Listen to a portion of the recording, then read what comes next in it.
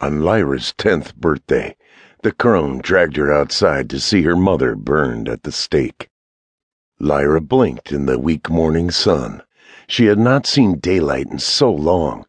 For 5 days they had kept her in her tent, alone in shadows, alone in fear, the sounds of the trial, shouting, pleading, weeping, rising outside. Now silence filled the camp. Now, finally, in daylight, Lyra only wanted to return to the darkness. Other tents rose across the yellow grass, similar to hers, their animal skin covers stretched across cedar poles. In the distance rolled a red forest, a place of berries and the whispers of secret men, and beyond the trees rose the faded blue mountains where the elk roamed.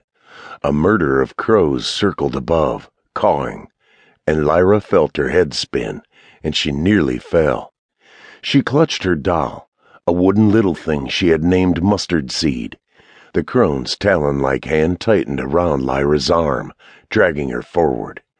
Lyra felt like a doll herself, helpless and small. "Keep walking, and don't close your eyes," said the crone, a shaman named Sheeta.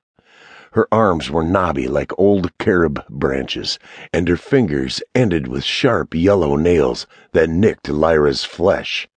Other fingers, torn off the hands of dead men, hung around Sheeta's neck in a lurid necklace of bone and dried flesh, charms to ward off evil spirits. The crone was ancient beyond measure. Some claimed her 200 winters old, and so wizened, her eyes all but disappeared into nests of wrinkles. Her gums were toothless, her nose beaked, her body withered, and yet she was still so strong. Strong enough that Lyra thought the crone could snap her arm in two. All Lyra could do was keep walking, guided by the old woman. "I won't close my eyes," Lyra whispered. Sheeta cackled. "If you do, I'll rip off your eyelids and make you watch. So be a good little maggot." They kept moving through the camp. The tribe's totem pole rose ahead, the great bole of an ancient cedar, carved with images of bison, eagles, and leaping fish. Near its crest flared a gilded mammoth tusk, long as a boat, attached to the pole with rawhide thongs. The cross of wood and ivory towered above the tents, the god Ka'eleti, a deity of meat and fire. Wherever they set down this pole marked their territory, a beacon for all other tribes to fear. Around the pillar brooded its guardians, the rocks, fetid birds the size of mammoths. Oil dripped down their black feathers, and their long, naked necks turned as Lyra approached.